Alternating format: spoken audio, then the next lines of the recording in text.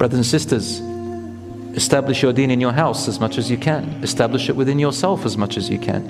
Help your brothers and sisters wherever around the world. Every little bit of worry that you have right now, you are rewarded for it. You go to sleep, some of you have this little anxiety. Alhamdulillah, that shows that your iman is true.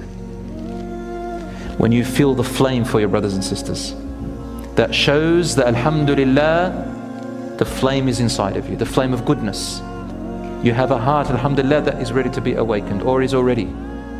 So never despair from the mercy of Allah subhanahu wa ta'ala and His closeness to you. The only ones who despair from Allah's mercy and His closeness to them are the people who disbelieve in Him. May Allah subhanahu wa ta'ala bless you, my brothers and sisters.